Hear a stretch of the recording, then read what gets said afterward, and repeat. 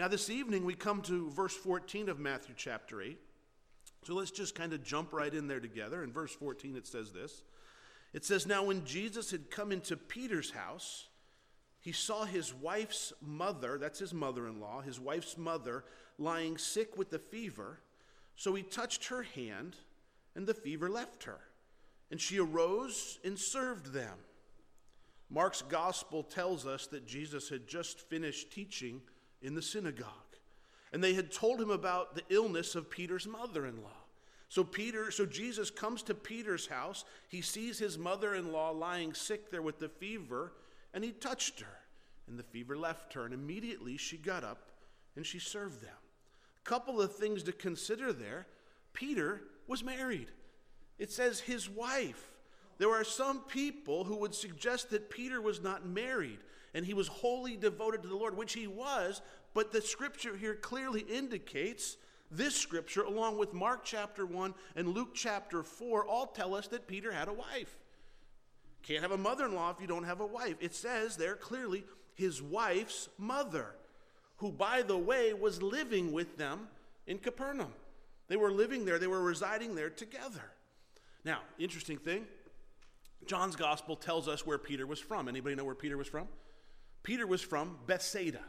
Bethsaida. It's there. It's another village there on the Sea of Galilee. But John says he was from Bethsaida. The word Bethsaida means house of fishing, which goes along with Peter's occupation. He was a fisherman. He was from the town called Bethsaida, which is called house of fishing.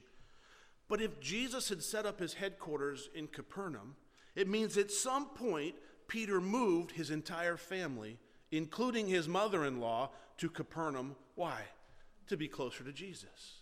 He had given up his fishing days and he wanted to be near Jesus. He wanted to get to be where Jesus was, so he moved his entire family, including his mother-in-law, from Bethsaida to Capernaum so that he could be closer to Jesus. Understand the implication there.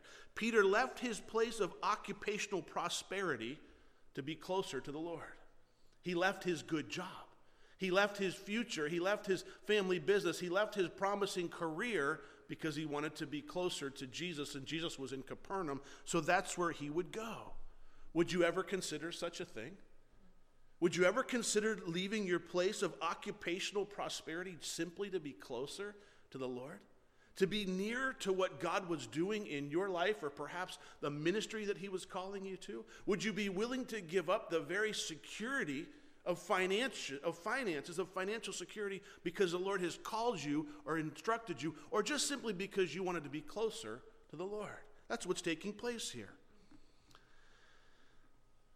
Sometimes I believe we can get so focused on our careers that it's our career that defines our life and not our Savior. We can become so focused on what we need to make to survive, what we need to earn for retirement, what we need to accomplish in business, that we never give the right heart or the right mind to the Lord, saying, Lord, what is it that you have for me? Would you have me move somewhere else? Sometimes even when our churches, I can remember a time in my life where Rebecca and I moved from one city to another so that we could be closer to work. I wanted to be closer to my work. It made perfect sense logically. Why not be closer to work? I could drive less and I could be home more. But what we never paid attention to was, where were we going to go to church? You see, we figured we'd move and then we would find a church. You know what we found out? The church we were leaving was much better than any church we found near our home. We found ourselves stuck. We spent a year going from church to church to church to church to church, and we visited every church in our little town that we lived in, and we couldn't find a church. Finally, we settled on a Calvary Chapel that was about 30 to 35 minutes away. We had little kids. That was a long drive at the time. But we settled on it because that's where we could serve the Lord. If I had it to do all over again, I would have found a church and then found a house, because I wanted to be close to where I could serve the Lord, and it bugged me that I had to drive so far before I could serve the Lord. And it precluded us from doing certain things throughout the week because we were so far away from where God was working, and not that he wasn't working in other areas, but it's where we were called to serve him. I would have done it that differently. I would have, if I had to move today, and I moved to Cumberland to start a church, so I wasn't concerned with that. But if I had to move someplace, I would encourage you, if you have to move, find a church and then move near the church. It's better to drive to work than it is to church. because then you can serve the Lord near your home without it becoming too much of a burden. Now, I like the fact that in our scripture here, in our passage, Peter's mother-in-law was touched by the Lord and healed, and then she immediately began to serve. There was no time to recover. There was no need for that. It should be the same way with us. When the Lord touches you, when he heals you, when you realize you're forgiven from your sin, when the Lord touches you in that way, it should create an immediate desire to serve other people in you. You might not know what to do. You might not even know very much, but there should be this desire, I want to serve the Lord in somehow. How can I serve? Even in small things, even in little ways, how can I serve the Lord? She gets healed and immediately gets up. Don't we want to see other people touched in your life the same way the Lord's touched you? Don't you want to see him touch someone else's life? Do you know the reason that I teach the scriptures here, the reason I stand up in front of you, the Lord's called me to? But I want you to experience what I've experienced with the Lord. I want you to know what it's like to someday take a step of faith. And you're not going to start churches, but as a church, we're called to equip the saints for the work of the ministry. I want you to step out and fulfill your ministry the Lord's called you to in whatever that looks like, and know what it means to walk with the Lord. I know what the scriptures have done in my life, and I want to see them do the same thing in yours. That's why I do it, so that you can experience what I've experienced. We don't serve because of obligation or compulsion. We serve other people because we want them to experience what we have experienced in the Lord. And look at verse 16. When evening had come, they brought to him many who were demon-possessed. And he cast out spirits with a word. And he healed all who were sick, that it might be fulfilled which was spoken by Isaiah the prophet, saying, he himself took our infirmities and bore our sicknesses. I always find it interesting that the miracle healers of today, the miracle workers, the ones you see doing the healing services, they're on television. I always find it interesting that they need to take their show on the road. They need to move from town to town and place to place. When Jesus was healing, the people were coming to him. He couldn't get out of he was staying in Capernaum. He couldn't get out of his front door because there was people there that were demon-possessed and needed to be healed. You see, the healing that Jesus was doing was true. There was no need to take the show on the road because everybody that was coming was being healed. He couldn't get away. Can you imagine what it would be like today if someone actually had the power to heal anyone they chose to heal? Anyone. Do you realize that if I had that power, and I don't think I could handle that power, to be honest with you, but if I had that power, that gift, do you know that this church would be full? This street would be lined with people. All the way down Industrial Boulevard would be full of people because they would know something. If I could just hear him, if he would just heal me, he could do it. That's the power that Jesus had. People are flocking to him. It wasn't he didn't have to set up a tent. He didn't have to create a commercial. He didn't have to market it. It just happened. People were coming because there was a result of what he was doing. He was healing them. We see demon-possessed people and people that were sick being brought to him, and he healed all of them. Every one of them. Not one did he go, well, I'm sorry, that's too tough for me. I can't handle that one. Did you notice what time it was? It said it was evening. It was evening. It was time to sit in the easy chair and pull the newspaper out and turn on the TV. I know he didn't have TV, but it was time to relax. The workday was supposed to be over. He was off the clock. It doesn't work that way in ministry, does it? There was no getting away. He never complains about it. Ministry was going to go on. There was people that needed him. He never says, no, get away. I need my downtime. No, healing closed. No, this service is over. You'll have to catch me in Texas next week. You'll have to catch me at the next service. He just faithfully ministers to all those who were there. And when it comes to the demons, well, that's not something we like to talk about, is it? That's kind of weird for us. No, we don't want to talk about that. Well, if there were people who were demon-possessed in that day, isn't it logical? Doesn't it stand to reason there's people who are demon-possessed today? Many of those are covered up with psychological problems and filled with psychological medication.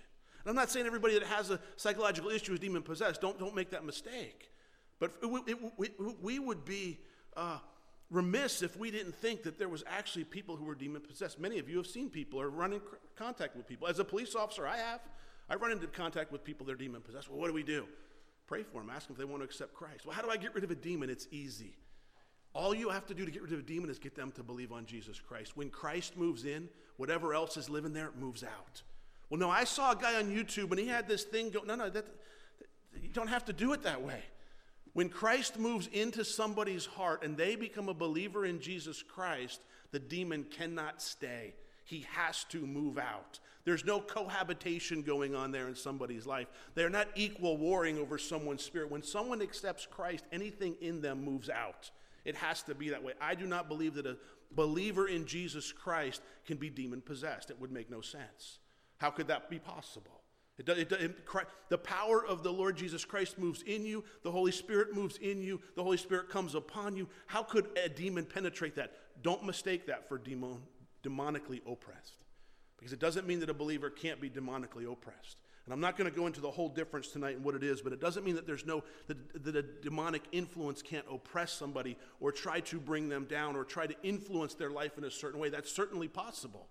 If the Lord would allow that in somebody's life, it's possible. But I want you to notice how Jesus deals with them here. It says he cast out the spirits with a word. With a word.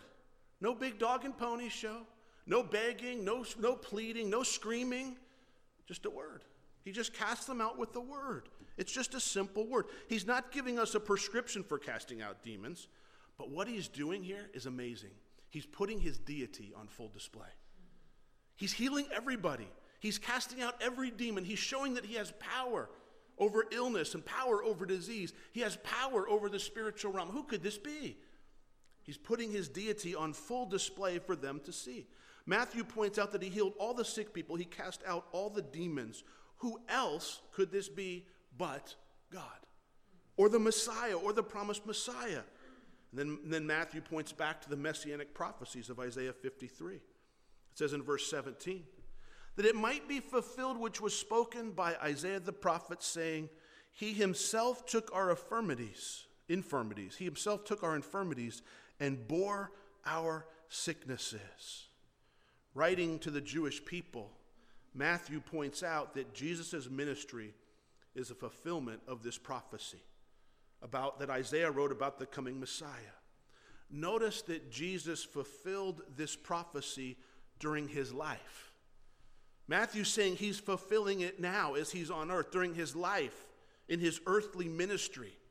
You see, some people have suggested that there is physical healing in the death of Jesus on the cross, which there is spiritual healing for all those that would believe, and there is physical healing, but they have suggested that every believer who has just enough faith, if you have enough faith, then you can tap into this physical healing that Jesus won for you on the cross. You have to claim it, they would say. You have to claim it. You have to go after it. And if you don't claim it, if you don't get healed, then it's a result of your lack of faith. In other words, he did the work. Now you have to get healed. But if you don't get healed, then it's because you don't believe enough. That's not what the scripture teaches.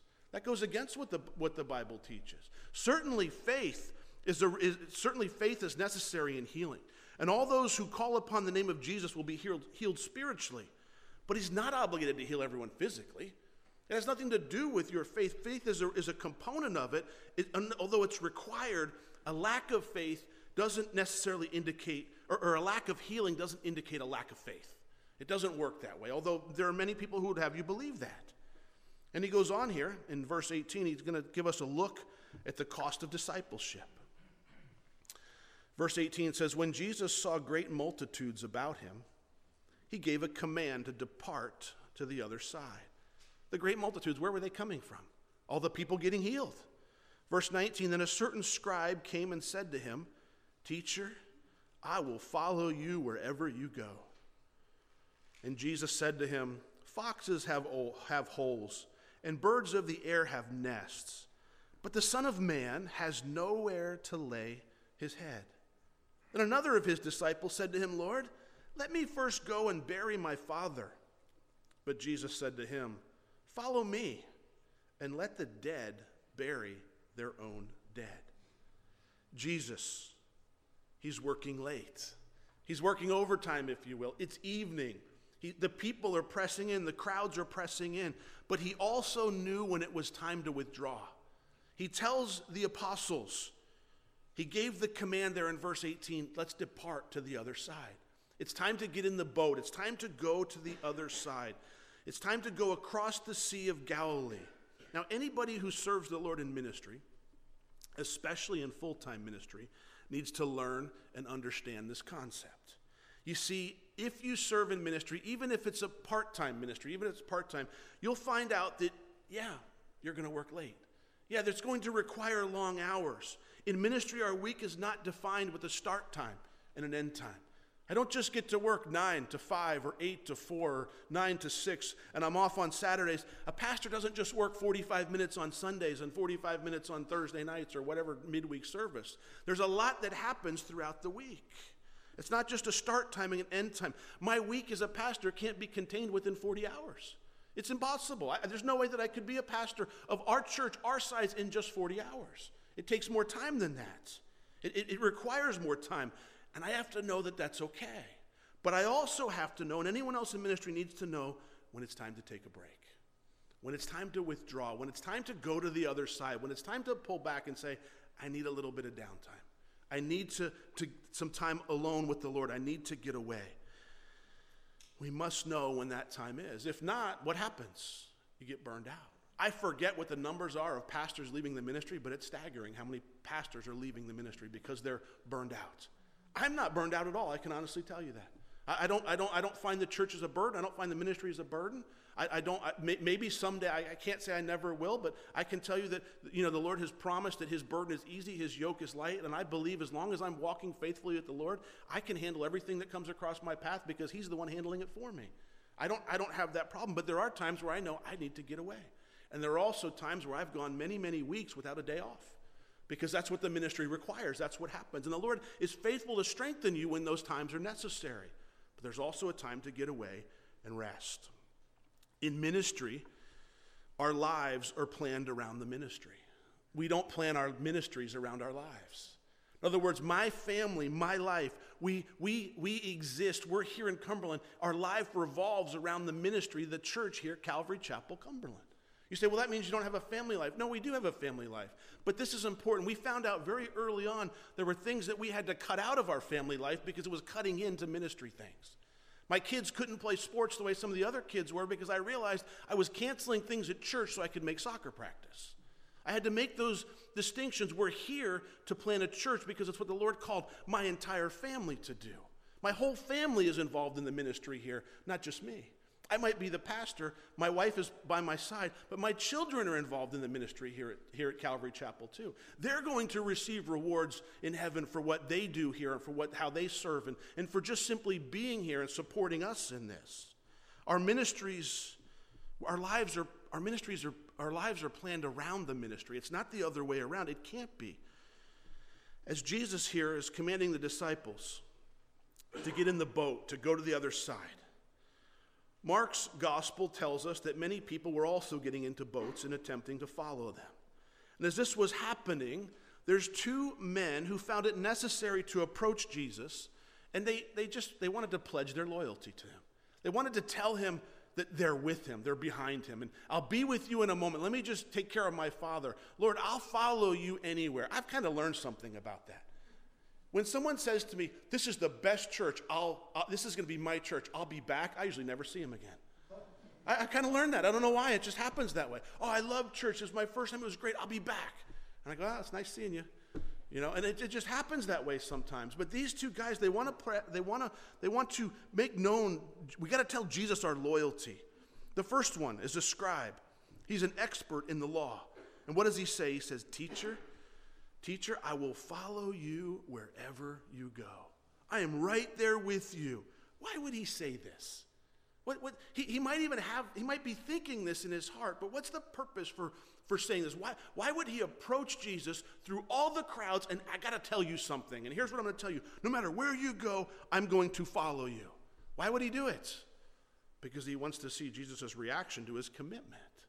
He was a scribe. He was well thought of. He was in high society. He was popular. He had a social status to upkeep. And he probably wanted Jesus to say, hey, everybody, listen up. We've got a scribe on our team now. He's here. Scribe, whatever his name was, he's with us. He's going to be one of us from now on. That's what he probably expected, something like that. Listen, just because somebody makes a strong profession doesn't mean they have a strong commitment. Just because somebody makes a bold statement or a bold profession of faith doesn't mean they're really committed. It doesn't mean that it'll even last. Impressive words of affirmation are easy to make, especially when you really don't understand the cost of that commitment. You see, he said, Lord, I'll follow you anywhere, but he didn't really understand the cost. He didn't count the cost of discipleship, which involves self-denial, sacrifice, and quite possibly suffering. No, his claim was, I will follow you as long as it enhances my personal status. I'll follow you wherever you go. He wasn't willing to pay the price that was necessary. He merely wanted to add excitement to his life. He wanted to have the prestige of being identified with a popular leader. After all, Jesus' popularity was soaring, and I want to be identified with him. Or perhaps some other self-centered objective. And I love Jesus' response. You can always tell the true heart of the question by the response. Jesus, when he responds, he doesn't address the statement.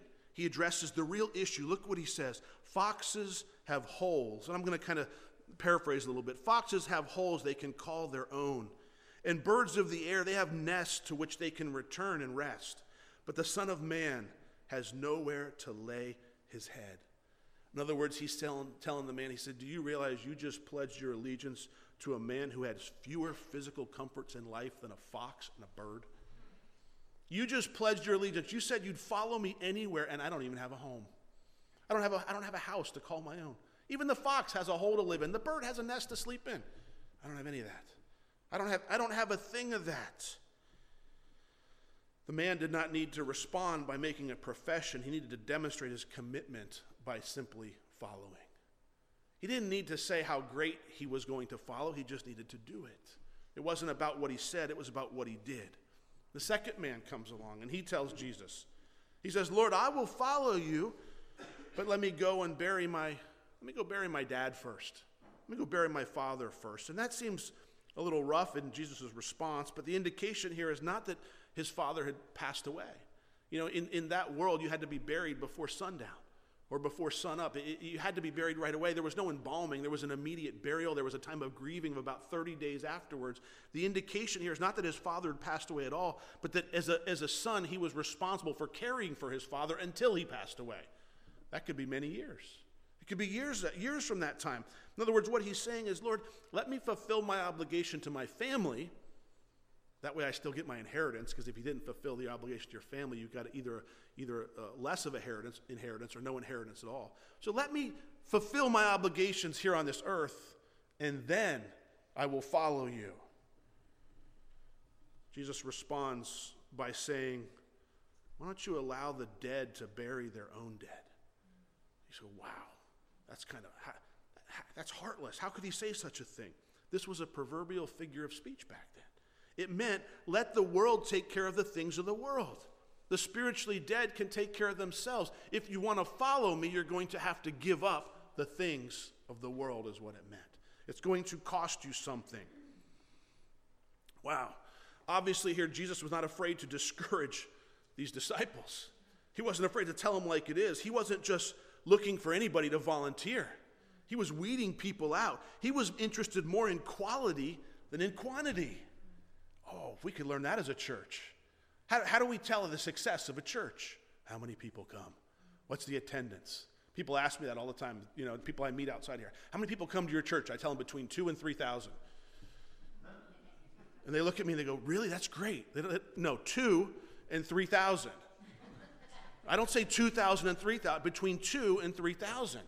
But yet all of a sudden they get impressed when they hear that 3,000 number. It might be 10 people. What difference does it make? What difference does it make how big a church is? It doesn't matter if it's a church of 3,000 or 10,000 or 3 people. The pastor is the pastor, and he has the same responsibility before God, doesn't matter how big his church is. But somehow in our human minds, we link it to, he must be doing something right. He's got lots of people following. What if it's a lot of people following that aren't even really following the Lord? What if it's just people that are going to church for entertainment? And the pastor with 3 or 10. Jesus had 12. What if it's just a quality 10 or 12 people that somebody's discipling? They grow up to change the world. They step out in their ministries and they fulfill what God called them to do. Which one's more successful? the smaller pastor would be more successful. It's not about how big or small a church is, about what are the people doing? Are the people growing there? He says, let the dead bury their own dead. One commentator said this. He said, nothing has done more harm to Christianity than the practice of filling the ranks of Christ's army with every volunteer who is willing to make a little profession and talk fluently of experience. Wow. Maybe the church should weed out a few of those people who are professing Christians but living an outward life of sin. Whoa, do you want me to come back to this place? I'm not saying that we're going to do that tonight, but maybe we should take people that are on the fence and help them get on to one side or the other. Maybe we should be a little more stern. Maybe we should hold them accountable. Will you hold your Christian friends accountable for what they put on Facebook? Will you confront them when they put something that's sinful? Or do we just kind of... The reason I don't get on Facebook is because I can't keep my mouth shut sometimes. Because I want to say stuff, and I realize that if I say something, I'm going to cause a big problem, so I don't even want to go on there. But if I'm on there, I feel obligated to call somebody and say, hey, I just saw that you posted this on Facebook. What are you thinking? But do we just kind of turn our heads and go, God's still working on them? There's a fine line there. What do? Do we address it? Or do we help them? Or do we just go, it's okay, no big deal. No big deal. What Jesus is saying here, he's weeding disciples out. Neither of these men are heard from again in Scripture. We don't know what happened to them. All we know is they weren't ready yet. They didn't follow. They weren't there. They disappear without further mention.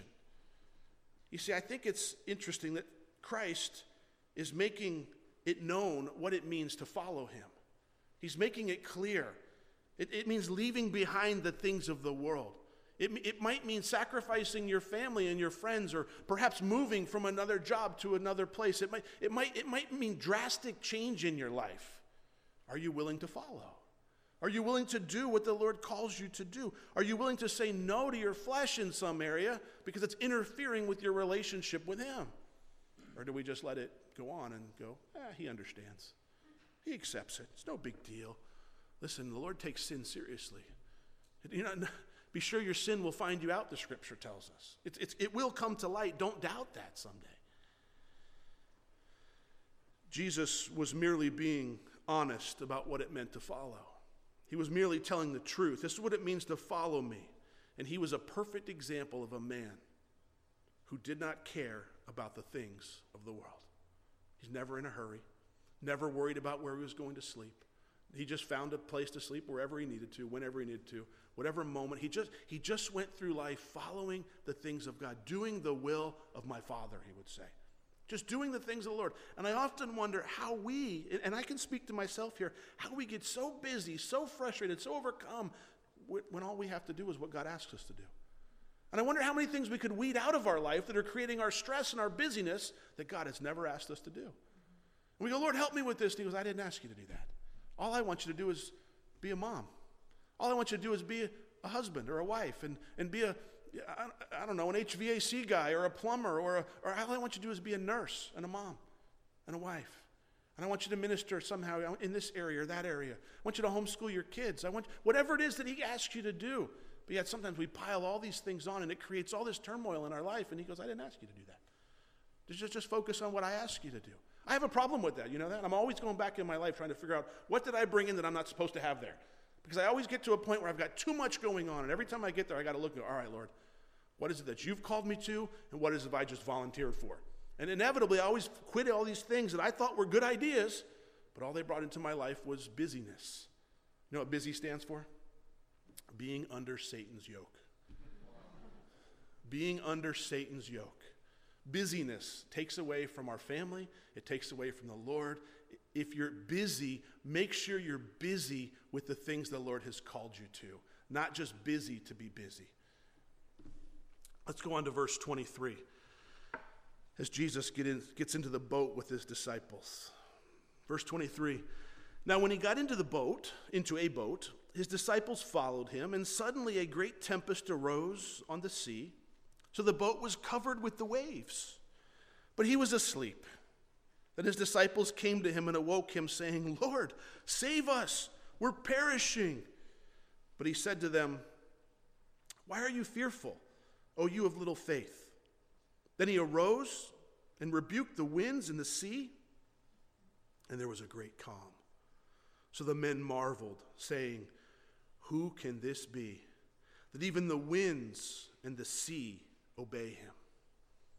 In 1986, the water on the Sea of Galilee was very low. It had gone lower than it had been in a long time. Two Jewish brothers saw something sticking out of the sand. Do you know what it was? It was a first century fishing boat. They recovered it. They've raised it. It's sitting in a museum. We saw it when we were there in Israel. It's a boat about 26.5 feet long. It's about 7.5 feet wide. The sides on it aren't real high. It's a relatively small boat that you wouldn't want to be in during rough waters. This is the type of boat he got into. Long and narrow with his apostles. Matthew tells us a tempest arose on the sea, and the boat was covered with waves. You know what that means? It means it was filling with water. It's filling with water. When I was out on the Sea of Galilee, most recently, and the last time I was there, I asked the boat captain about the waves because I was curious. Because the day that we were out, it was calm. It was beautiful. It was peaceful. And I said, "Hey, how big do the waves get here?" He goes, "They easily get 6 to 8 feet. He goes, "When the wind comes out of the north off Mount Hermon and it hits the Golan Heights there on the east side," he goes, "the waves can build up. The last day we were in Jerusalem, it was very windy." He goes, "The waves can build up there. 6 to 8 feet is not uncommon for these kinds of waves, for this area." It's important to remember that these were fishermen. It wasn't uncommon for them to be on a boat. They would have experienced the normal type of waves that the Sea of Galilee would have. They did this every night. This was their career. This was their livelihood. They knew the waters. They understood. It's not that big. You think you could almost swim across it when you look.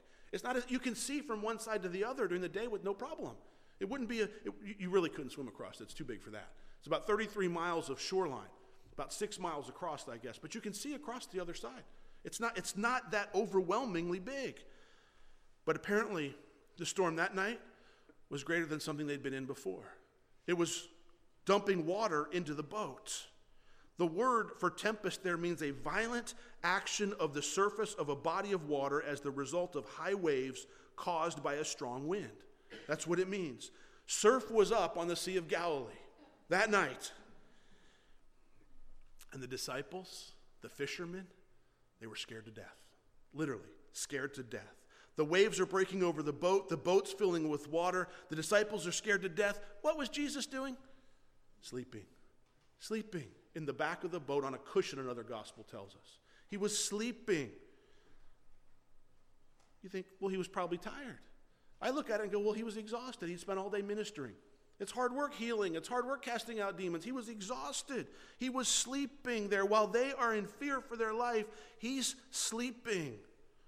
Or was he just simply at perfect peace in the face of a storm? Was he at perfect peace as the storm raged around him? They're in fear for their life, and Jesus is asleep in perfect peace as the same storm rages around both of them. Two very different reactions. They're both in the same physical circumstance. They're scared to death. He's resting peacefully. Two completely different responses in the same circumstance. Isn't that the way that Christians should behave when the storms of life hit us? The world would behave one way. The follower of Christ should be at peace with the storm. Oh, it's so easy to say up here. Oh, it's so simple for me to tell you that. But yet it's so hard to do when we find ourselves in the storm that life is bringing us. I understand that. What happens is disciples came to him in verse 25. They awoke him and they said, "Lord, save us. We're dying. We're perishing." I bet, because I think they're like us, I bet they had tried every one of their human solutions to this problem. I bet they had their buckets bailing. They had their rows rowing. They had their sails down. Whatever it was that they would normally do in a storm, they had done it all. And they had come to the place where we're dead. We're dead. We got no hope. That's it. We can't make it. We're dead. And they wake him up. "I can't believe you're sleeping. How could you sleep through this?" If they had the confidence in Jesus that Jesus had in the Father, they would have been calm in the face of the storm. But after they had tried everything, after they had exhausted everything, they woke him up. I know what we can do. Let's go get Jesus. Don't we do the same thing? The storm hits, and you call your friend for advice. You call your doctor. You call whoever it is. You get all this stuff together. Nobody's got an answer. I know. Let's pray. That's what we do. We do the same exact thing. We're just like them. Let's pray. When you face the storms of life, where's your confidence? Is it in the things of the world? Is it in the money to get you out of trouble? Is it in the doctors to fix your health? Is it in the doctors to make you better? Is it in the counselor to fix your marriage? Is it in AA or NA to solve your addiction problems? Or is it in your God, the creator of the universe? Where is it that you look for your hope in the midst of a storm? When your confidence, when your hope, and your trust are in God, then you can relax in the storm. Then you can sit peacefully, sleep peacefully. After all, didn't Jesus tell them they were going to the other side? Didn't he say, get in the boat, we're going to the other side? We're set sail. Aren't we going to the other side? Hadn't he already told them that? In Mark, he said, let us cross over to the other side. In other words, come on, guys, we're going over to the other side. He goes to sleep. They start paddling over. The storm hits. They forgot the word of God. They forgot the word of God in the storm. He told them they were going. He told them the end. He told them where they were going to finally make it to.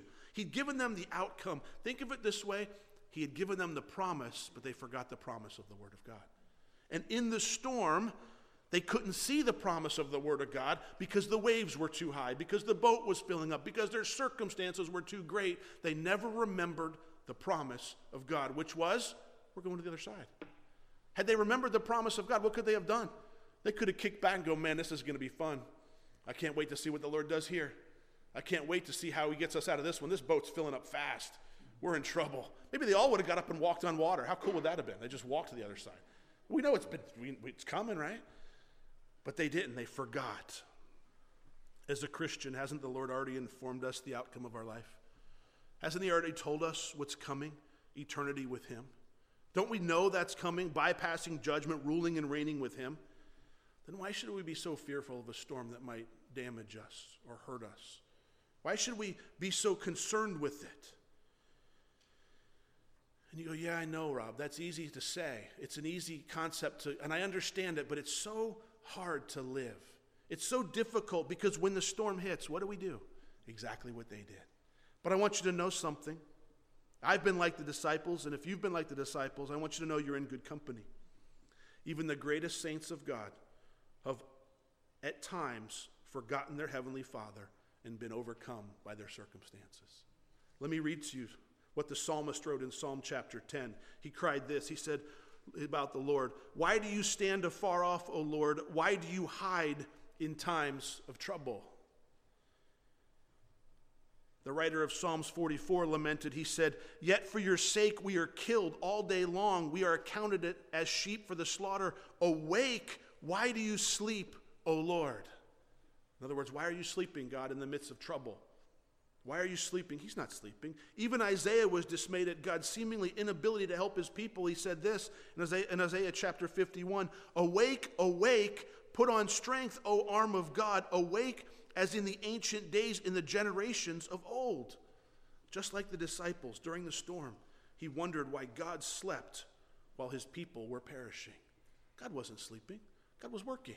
God's plan was unfolding. Why would it be any different in the storms in our life? Why would it be any different?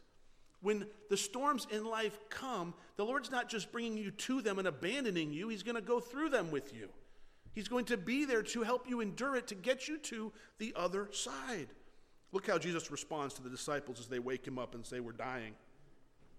He says in verse 26, why are you fearful, O you of little faith?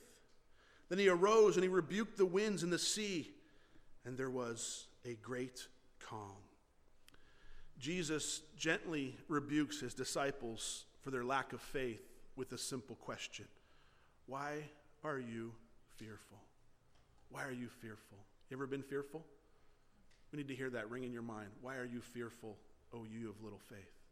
Why are you fearful? What is it that's afraid? What are you afraid of? Didn't I give you a promise? Didn't I tell you that we're going to the other side? Didn't I confirm who you are in Christ? Didn't I confirm your eternal future with me? Haven't I confirmed these things with you? What are you so afraid of? You see, when our faith is in God, there's no room for fear because you realize he's greater than your circumstance. They had Jesus in the boat with them. He was with them. They had just watched him heal the centurion soldier.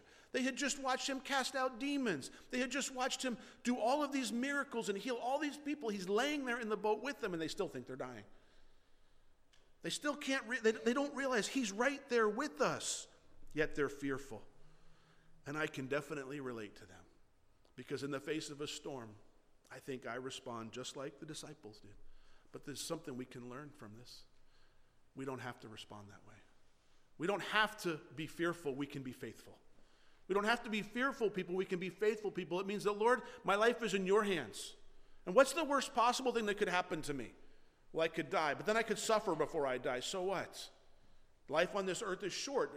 If you're a believer in Jesus Christ, you have eternity with him. He's given you that promise. He's promised to never leave you or forsake you. He doesn't abandon you when you're in the storm. He's walking right with you. And after his gentle rebuke of their faith, Jesus rebukes, and I like the word rebukes, the wind and the sea. And when what happened? There was a great calm. Calm happened. Can you just picture it? You're on the lake, you're on the boat, you think you're dying, you wake him up, and he says, what are you so afraid of? What do you mean what am I so afraid of? Don't you see these waves? And he rebukes them. And immediately, calm sets in. And you go, yeah, what am I so afraid of? I got this. He's with me. Jesus is with me. Did I need to be fearful? Do you need to be fearful through it? No, you can be faithful through it. They go against one another. You can't be fearful and faithful at the same time. What creates the fear is you're looking at your circumstance and your own ability to solve it or to deal with it or to handle it. What happens with faith is you put your circumstance in God's hands and you trust that he's going to handle it whichever way is best for you in eternity. What a peaceful place to be. Now we know the disciples would have been familiar and even memorized many of the Psalms. And there's a particular psalm that speaks of this incident, or at least I believe it does. I'm going to read to you a passage from Psalm 107, verses 23 through 31. It's a psalm about thanksgiving to the Lord for his great works of deliverance. It outlines the journeys of Israel in the Old Testament, but listen carefully as I think it will describe this passage. And I can't help but wonder, did this come into their mind the moment everything calmed down? So Psalm 107, starting in verse 23, just listen as I read. It says, those who go down to the sea in ships, who do business on great waters, they see the works of the Lord and his wonders in the deep. Have the apostles seen the works of the Lord? Sure they have. For he commands and raises the stormy wind, which lifts up the waves of the sea. They mount up to the heavens. They go down again to the depths. Their soul melts because of trouble. They reel to and fro and stagger like a drunken man and are at their wits' end. Then they cry out to the Lord in their trouble. Isn't that what's happening here on the sea? They're up and down on the waves. Now they cry out to the Lord in the trouble, and he brings them out of their distresses. He calms the storm so that its waves are still. Then they are glad because they are quiet. So he guides them to their desired haven, the other side. Oh, that men would give thanks to the Lord for his goodness and his wonderful works to the children of men. The scripture tells us they marveled. They marveled. So verse 27, so the men marveled, saying, who can this be that even the winds and the sea obey him? Who could this be? None other than the Son of Man, than God in the flesh. You know, Jesus never promises us shelter from the storms of life. Storms are part of the waters that we navigate on. They're part of life, so to speak. You're going to encounter storms. You can't escape them. You've probably encountered many of them in your life by this time. But just like the storm on that Sea of Galilee that night, the storms of life, they'll arise suddenly. They'll arise without warning, when you least expect them. Maybe you've felt the heartache of awaking on a morning that you think is going to be a normal day, and then you get the phone call. and then you get the news, and then you realize the storm's coming, and then, or something drastically changes in your life in a moment. You didn't wake up expecting that. It happens. It's going to take place. Please remember Jesus is in your boat. He's with you. He hasn't forsaken you. He will eventually calm the storm, but it's out there on the water. It's when you're in the storm that your faith is going to be built. It's where you're going to grow. It's where you're going to learn to put your faith in him. When you can't figure out what else to do and you turn to him, he says, I'll take care of that problem. Not that he's going to rid you of the storm, but he's going to ride the storm with you. At some point, he will calm the waves. You see, the disciples learned to follow Jesus not just to the storm, but they learned to follow him through the storm. And we need to be the same way. Because the storms of life are coming. Have you ever been to a place where you go, well, man, life's pretty good right now. There's got to be something bad coming. It happens. You know it's coming. It's only a matter of time before you get that phone call, before that thing happens. And you can't live that way, but you know. You just think, Lord, I'm just glad you're going to be with me for it. I'm just glad you're going to be in my boat when those waves kick up and those winds start blowing and that sea gets rough. I'm glad you're going to be there with me. And I know it's easy to say, faith, not fear. I know that's an easy thing to say, but it's a much harder thing to live. But as Christians, we need to strive for that faith and not fear as that storm of life kicks up, because it's going to happen. It's only a matter of time. They said, who is this man that even the winds and the sea obey him? Why is our faith so little? The examples that they had, we can look and say, why didn't you guys believe? You saw the miracles. You saw the demons. You saw all of the things that he was doing. You heard his teaching. Why didn't you believe? And yet they would look back at us and say, you've got the Old Testament. You've got the New Testament. You've got 2,000 years of experience. Why don't you believe? Let's pray. Father, we still live in this fleshly body that wants to deceive us. And we look forward to the day where we can turn it in and get our spiritual bodies. But while we're here, Lord, we ask that you'd help us. We want to be people of faith and not fear. We don't want to walk through this life fearful of what might happen or even what's happening. We want to walk through this life with our faith and our lives in your hands. Lord, would you remind us of the promises that you've made? Would we hold on to those scriptures in your word that ring so true during the time of difficulty? Whatever it is, Lord, would you meet us individually and personally and give us those personal promises, not generic promises, but things for our life, so that when those waves kick up and when that storm starts to rage, we can go, no, Jesus said we're going to the other side. We're going. I don't know how we're going to get there. It doesn't even look like it's possible, but our Lord has given me a promise, and I'm holding on to that. Lord, may your promises and our faith replace the fear in our life. May we trust you with everything that we have. May we be less into this world and more into you. May we walk faithfully in obedience to you.